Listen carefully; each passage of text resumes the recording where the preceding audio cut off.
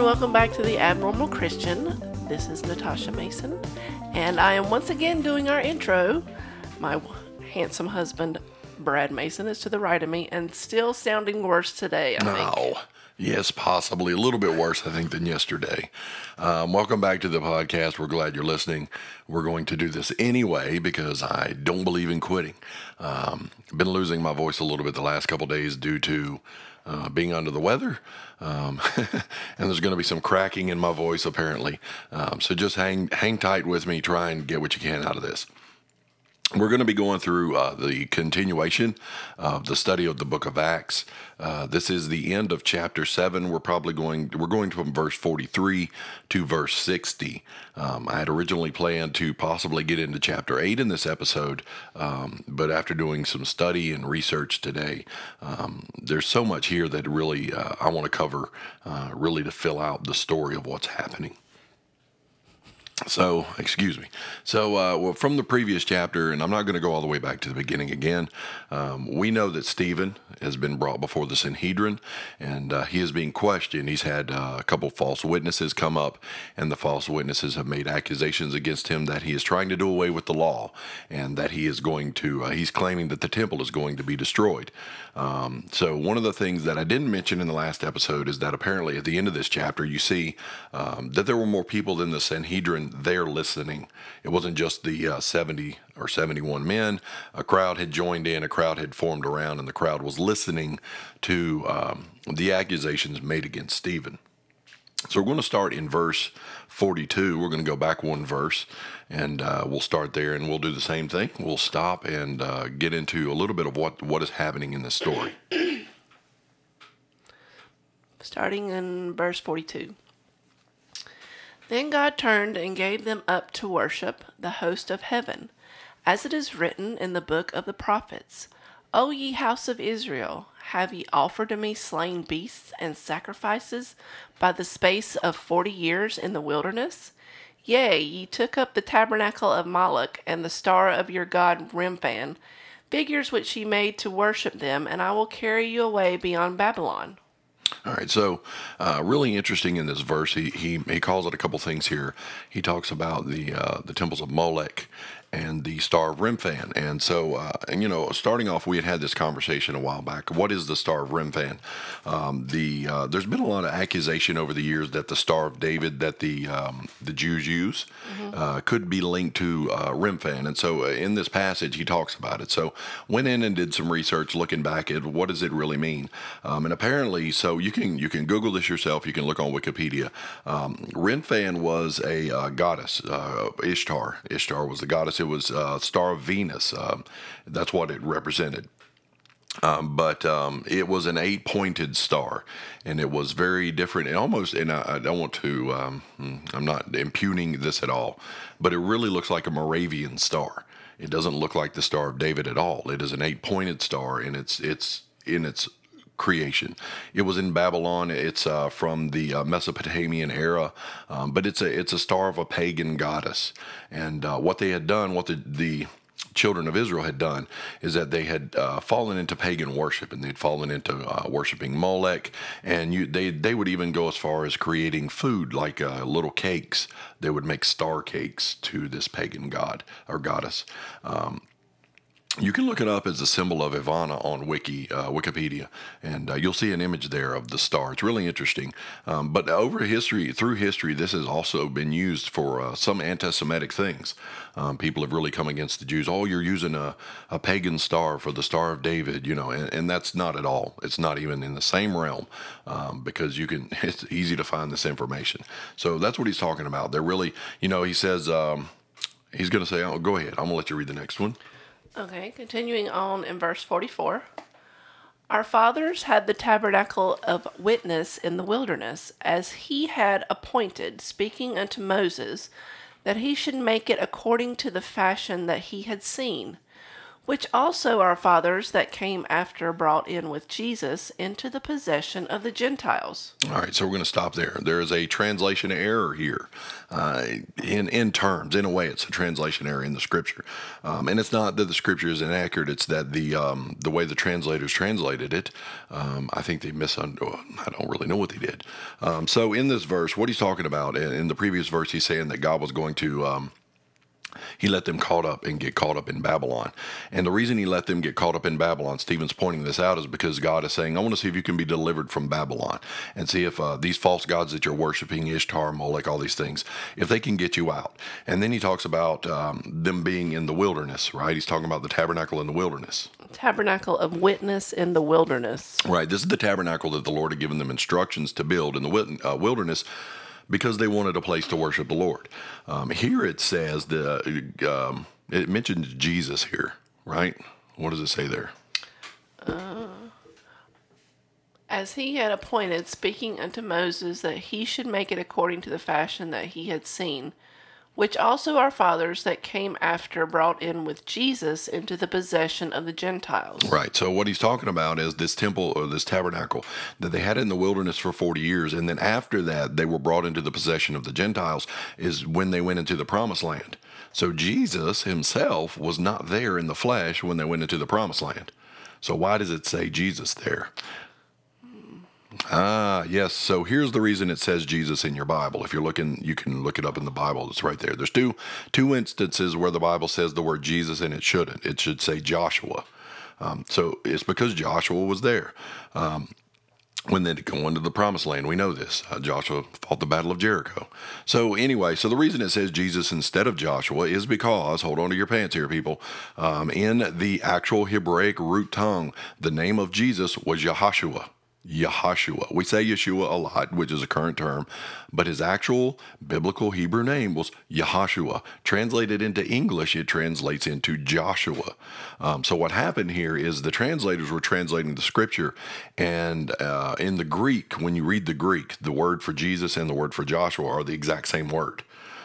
So there's a lot of contention over the years about where the word Jesus came from. Because if you translate it from the Hebrew to English, you're going to translate it as Joshua. So what the scripture here should say is he's talking about Joshua. Hebrews chapter 4, verse 8 does the same thing. The story is talking about Joshua, but it mentions Jesus, and it's because they just mistranslated the name. Because in this instance, I'm not quite sure they were paying attention to the context of what was going on as far as they were translating word for word. So that's what's going on there. Continue on. Okay, I'll start again in 45 because we only got halfway through that verse. Which also our fathers that came after brought in with Jesus into the possession of the Gentiles, whom God drave out before the face of our fathers unto the days of David, who found favor before God and desired to find a tabernacle for the God of Jacob. But Solomon built him an house. Howbeit the Most High dwelleth not in temples made with hands, as saith the prophet. Heaven is my throne, and earth is my footstool. What house will ye build me, saith the Lord, or what is the place of my rest? All right, so Stephen here again, he's going back. We know he went back and he talked about the forefathers, Abraham, Isaac, and Jacob. He talked about the 12 patriarchs. Here he's talking about God and he's talking about Solomon. The Sanhedrin, you have to understand the Sanhedrin and the Pharisees. They were really they were confining God, constricting God to the temple. The Holy of Holies. This is where the Spirit of God dwelled. So he goes all the way back to tell this story about how there was a tabernacle in the wilderness and you wanted to keep God in there. And now Yeshua has come, Jesus has come, Yahshua has come, and he's come to set us free. And he's come to put us together with God, or, that reunification. And you're still content to have him in a building. You're still content to have him here. And so what he quotes to them is Isaiah 66, verses 1 and 2. You can look in 1 Kings 8 and 27. It says the exact same thing. There, it says the earth is the throne. The heaven is the thrones, and the earth is the footstool of the Lord.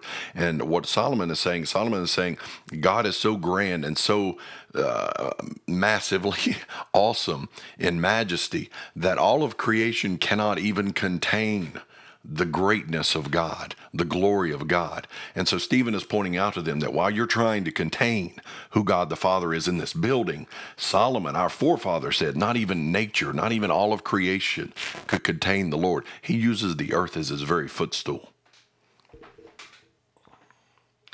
Hath not my hand made all these things? Ye stiff-necked and uncircumcised in heart and ears, ye do always resist the Holy Ghost, as your fathers did, so do ye. Wait, the fathers resisted the Holy Ghost? I thought the Holy Ghost was a New Testament idea. Oh, no, apparently not. So here he's talking about this, the circumcision is the covenant he made with Abraham, that you would be known because you would be circumcised. We have this covenant. This is the mark of the covenant, right? So here he's talking about something different. He's saying you uncircumcised in hearts and your ears because you don't want to hear the truth, right? So when we talk about being born again and we talk about having a new heart, we talk about having a circumcised heart, which is a heart that has been cut and the old heart is cut away. And now there's a covenant between us and God because of the circumcision of the heart. And so that's what Stephen is talking. Your hearts are hard. You're uncircumcised in the heart. Something that they understood because of the words he's using. They understood what it meant, that they don't have a covenant with God because they're too hard-headed to listen. Which of the prophets have not your fathers persecuted? And they have slain them which showed before of the coming of the just one, of whom ye have been now the betrayers and murderers, who have received the law by the disposition of angels, and have not kept it. When they heard these things, they were cut to the heart, and they gnashed on him with their teeth. Right. So what we have here is we think of basically, he's saying all these prophets and all these people have come before, and he pointed it out. We did it. You did it with Moses. You did it with the forefathers. You did it with Joseph. You're doing it with Yeshua. You're doing it with Jesus. He's saying you've done this all our generations. You've gotten rid of. You've persecuted every prophet and every leader that has come along. You've persecuted them, and now and he makes a poignant point here. He calls them murderers. He's like, you have murdered, right? And I think Peter, it's interesting to me that Peter was willing to go so far with them, but Peter pushes them, but Stephen seems to push them a little bit harder. And because Stephen's pushing them harder, they're getting angry. So here in the scripture, it says that they gnashed on him with their teeth. And I think when we think of gnashing with teeth, we think of the scripture that says there's wailing and gnashing of teeth in hell. But in this context, what gnashing of teeth means here is that they ground their teeth. They got so angry, their faces are getting red, and they're grinding their teeth. And there are people who are talking back to him and calling him names. And there are people, so it's like giving. You ever heard of giving someone a tongue lashing? You don't actually take your tongue out and beat them with it. You speak to them. It's a figure of speech. Exactly. So this is a figure of speech here. They're angry with him, and they're grinding their teeth, and they're getting getting fed up because now we've denied that we've done this to Messiah. And here Stephen, this man stands and he's accusing us of being murderers. He's accused us of not even following or obeying the law, which this is honest truth. They brought these false witnesses in there and they're violating their own laws by bringing in false accusers. So continue on. But he, being full of the Holy Ghost, looked up steadfastly into heaven, and saw the glory of God and Jesus standing on the right hand of God, and said, Behold, I see the heavens opened, and the Son of Man standing on the right hand of God. Then they cried out with a loud voice, and stopped their ears, and ran upon him with one accord. All right, so we got this picture. He's standing here, and they're angry. Now they're just furious, and they're angry with Stephen. And he's saying that we violated the law, and he's saying we've murdered this Messiah that he claims is Jesus. And then Stephen, through the glory and power of God, his eyes are open, and he's able to see into the spiritual realm. He's able to see into heaven, and what does he see? And what does he say out loud? He says, not only have you killed this Messiah, but I see him standing at the very right hand of God. And now they are just in a fury because now they have a reason to get rid of him because they believe that he is blasphemed. He is saying that the Messiah, that he believes this Jesus is the Messiah, and you're saying he's standing at the right hand of God because we killed him. You blasphemer. And so the scripture says they rushed to lay hands on him. They ran up upon him with one accord. Right. So they rush in. The crowd and the people, they just rush to get to him and take him. So then continue on what they do with him. and cast him out of the city, and stoned him. And the witnesses laid down their clothes at a young man's feet, whose name was Saul. Here, interesting. Leviticus chapter 24, verse 14 outlines the way that you are supposed to stone someone for violation of the law, for breaking the law of God. You were to put them to death in a certain manner. One of the things were you were supposed to put him outside of the camp. You didn't do that in the camp. So they immediately grab him up and they take him outside of the city to do this because they're putting him outside of the camp so they can stone him. So on one hand, there's something very interesting here. In one hand, they're disobeying the law, they're breaking the law through the things they're doing, but they're still trying to be obedient to it in some sense by doing the things that it said to do. Take them outside the city or take them outside the camp and then stone him there. The witnesses, so the scripture just says the witnesses took off their clothes, read that one more time. Jumping around. Hold on. What am I supposed to read? Where the witnesses are taking off their garments. Okay. Laying them at the feet of Shaul. That would be his Hebrew name. Okay, hold on. Sorry. That's quite right.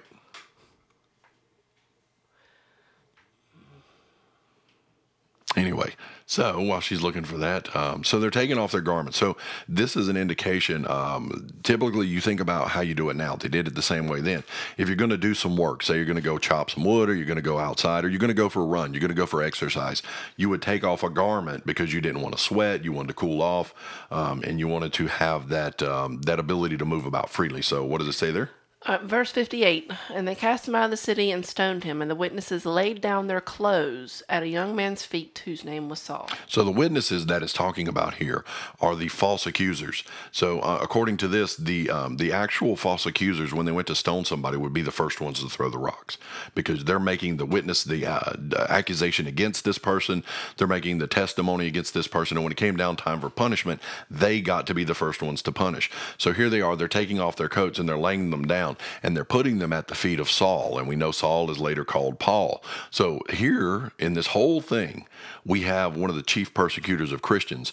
Saul is here, and he's witnessing this. This is the first time that this is going to happen to a believer, the very first time, other than Jesus himself dying on the cross. But this is the first one of the church who becomes a martyr. And who else is there except Saul, who is going to become Paul, one of the greatest disciples that there's ever been. And so continue on.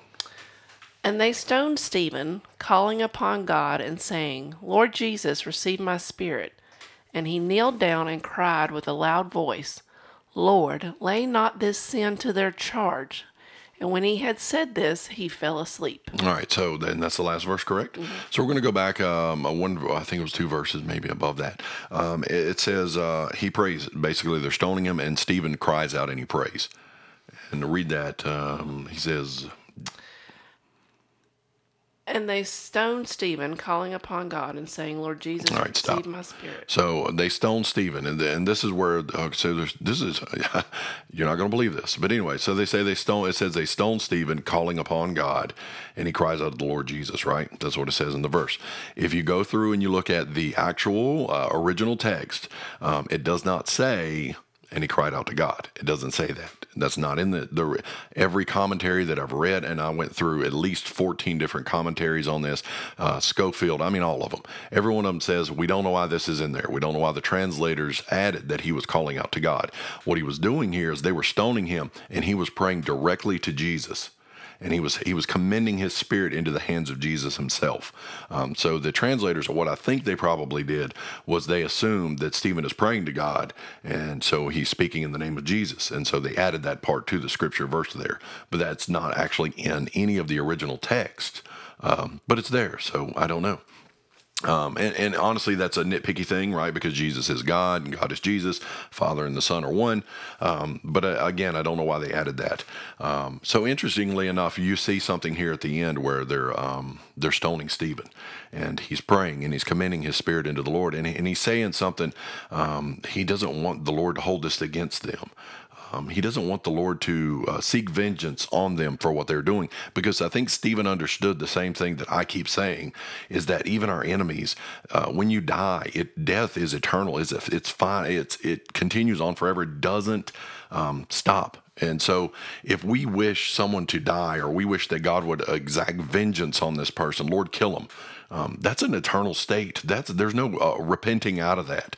Once you're dead and you're in hell, that's it. You're not getting out. And Stephen knows this. This is the same thing Jesus prayed when he was on the cross. And so he is emulating Christ in the same fashion. He's saying, Father, forgive them, for they don't know what they're doing. And Stephen is saying the same thing. Lord, don't hold this against them. Please don't hold this against them, because these men could walk away. And what would have happened if the Lord had held this against them? Saul would have never become the man he needed to be. It's these kind of instances that help Saul, when the Lord calls him, make that transition, because he knew what they had done. And if the Lord had held it against him, he may have never become Paul. He's laying a foundation. Correct. So at the end of this verse, the end of this chapter, the last verse, can you read that for me? And he kneeled down and cried with a loud voice, Lord, lay not this sin to their charge. And when he had said this, he fell asleep. Right. So one of the things you have to understand about Hebrew writing in this time period is that it doesn't mean that he did not feel pain from the stoning. Stoning's a brutal thing. You got to think about stoning is really brutal. The way to die from stoning is primarily going to be being struck about the head. If they're throwing rocks at your body, your internal organs will get damaged. But it's going to take a long time. They're going to have to drop a boulder on you to kill you. So you're getting hit in the face, and you're getting hit in. This is brutal. This is not anything pretty. This is very up close and personal. Yes, very ugly way to kill somebody. And here he is, and he's dying, and Scripture says there he fell asleep. In the original, when they would talk about people dying in the Old Testament, they would say they fell asleep as a way of honor, as a way of respect, that this person has passed away peacefully. And so Stephen is here. Maybe he's knocked unconscious or whatever it is. But the writer Luke is saying that he went away peacefully, and it was just like he fell asleep, and he was gone. So one of the things I want to point out here too at the end of this, so Stephen is the first martyr of the church. He's the first man to be killed for the gospel of Jesus Christ. They did not have a trial for Stephen at all. Same thing they did with Jesus.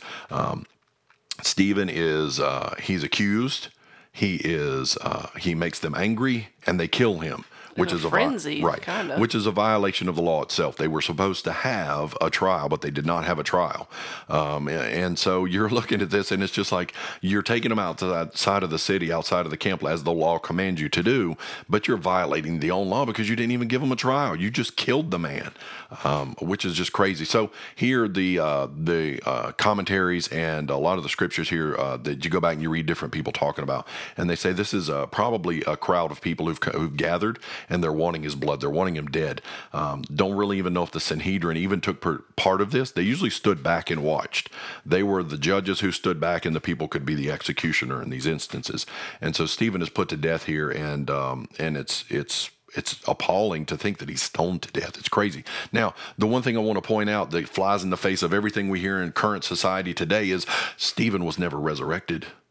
Now, wait a minute. Stephen was a holy man. Stephen was one of the few of the 7 deacons that was chosen. He was the top of the deacons that were chosen. Stephen stood here and preached the word of God, and he preached the law, and he preached the prophets, and he told the Sanhedrin the truth.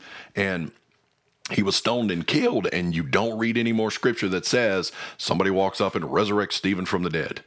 Why is that? Because what we hear today in society is that if Jesus did it, we should do it too. If Jesus raised the dead, we should do that. If Jesus healed the lame, we should do that. So here you have the very first martyr in the church, the body of Christ, who stays, and I'm not being disrespectful here, but he stays dead. He doesn't get resurrected. He doesn't get brought out. Where were the other disciples? Where are the apostles? Where's Peter and all this? Why aren't they resurrecting him from the dead? Why aren't they bringing him back? Because it has to be understood that the cost for following after Christ can oftentimes lead, especially in the early church here, it can lead to your death. It's going to cost you greatly. But look at all the things that we get from Stephen and him going through the situation. And what I want to pose to you here is 6 different points. It's the picture of a dying servant. And so number 1, he enjoys divine presence in the power of God. While he's in the middle of with these men, and they're accusing him and they're falsely accusing him, the Bible says the Holy Spirit fills him and he speaks with power and authority. Number 2, Stephen is lifted above the situation. So he knows all of these things. Remember, they said they looked upon his face. It was like an angel. He's lifted above this situation of their accusations and the false lies that are pressed against him. Number 3, he enjoys the full view of his heavenly Redeemer. So Stephen, in this dying saint moment, he gets to see the Lord, right? We've heard this from a lot of people who've passed away, or you've heard these stories of someone who's on their deathbed, and they'll look and they'll say, "Oh, I see Jesus." And this is the passing of that saint who gets to see the greatness of God coming for them. Number 4, Stephen shows the spirit of his master. Even in the worst possible situations of him being put to death under the most brutal conditions, he still reflects the very master who lives in his heart, because he utters the very words that his master utters. "Father, forgive them. Lord, don't hold this against them." He says the same thing that Jesus says. Number 5, he has a peaceful death despite the violence, despite the brutality of what they're doing to him. Fox's Book of Martyrs, if you can find that, it's an older book, but it lists all of these ways that people have been killed over the centuries, and there are countless stories of believers who died brutal ways, but they were peaceful in that death because the Lord gave them this peace and mercy, even in the last trying moments. And the last thing I would say here is number 6, that he left a blessed memory behind, because we look at him and we look at that situation and we say that man was able to stand in the face of death and still proclaim the greatness of God. There's so many times I could say, I don't know if it ever came to me, how would I deal with that? But I would like to think maybe that I would deal with it like Stephen did, that I would proclaim the glory of God all the way to my death, that I would proclaim the forgiveness of God, even to those who might accuse me or kill me. There's no greater thing to say than, "Father, forgive these people. They don't know what they're doing." Don't hold it against them. We know vengeance is of the Lord, but mercy and love and truth are his too. Because out of these situations, even in today's current world, out of the horribleness that comes out of it, people like Paul can walk out of a bad situation and remember that time that he participated in something so horrible, but it so deeply affected his ministry and his life. And that is the greatness of God. So that is the end of chapter 7. And I really wanted to get through all this because there's so much here with the death of Stephen that really rings true to what we see as the body of Christ. We're going to look at chapter 8 next week, and we'll start getting into that. I really want you, if you get a chance, read back through chapter 7, read this story again, really soak it in, think about it, think about what happened to Stephen. I mean, I really sat and thought about the stoning, because that's just, I was just like, man, that had to be brutal. That's just a horrible thing. But just consider that, pray about it, and study on the Word of God. Check us on all the things we say, and we'll be glad to continue on enjoying the study of the book of Acts. Until we talk to you next week, we hope you have a great New Year. Bye.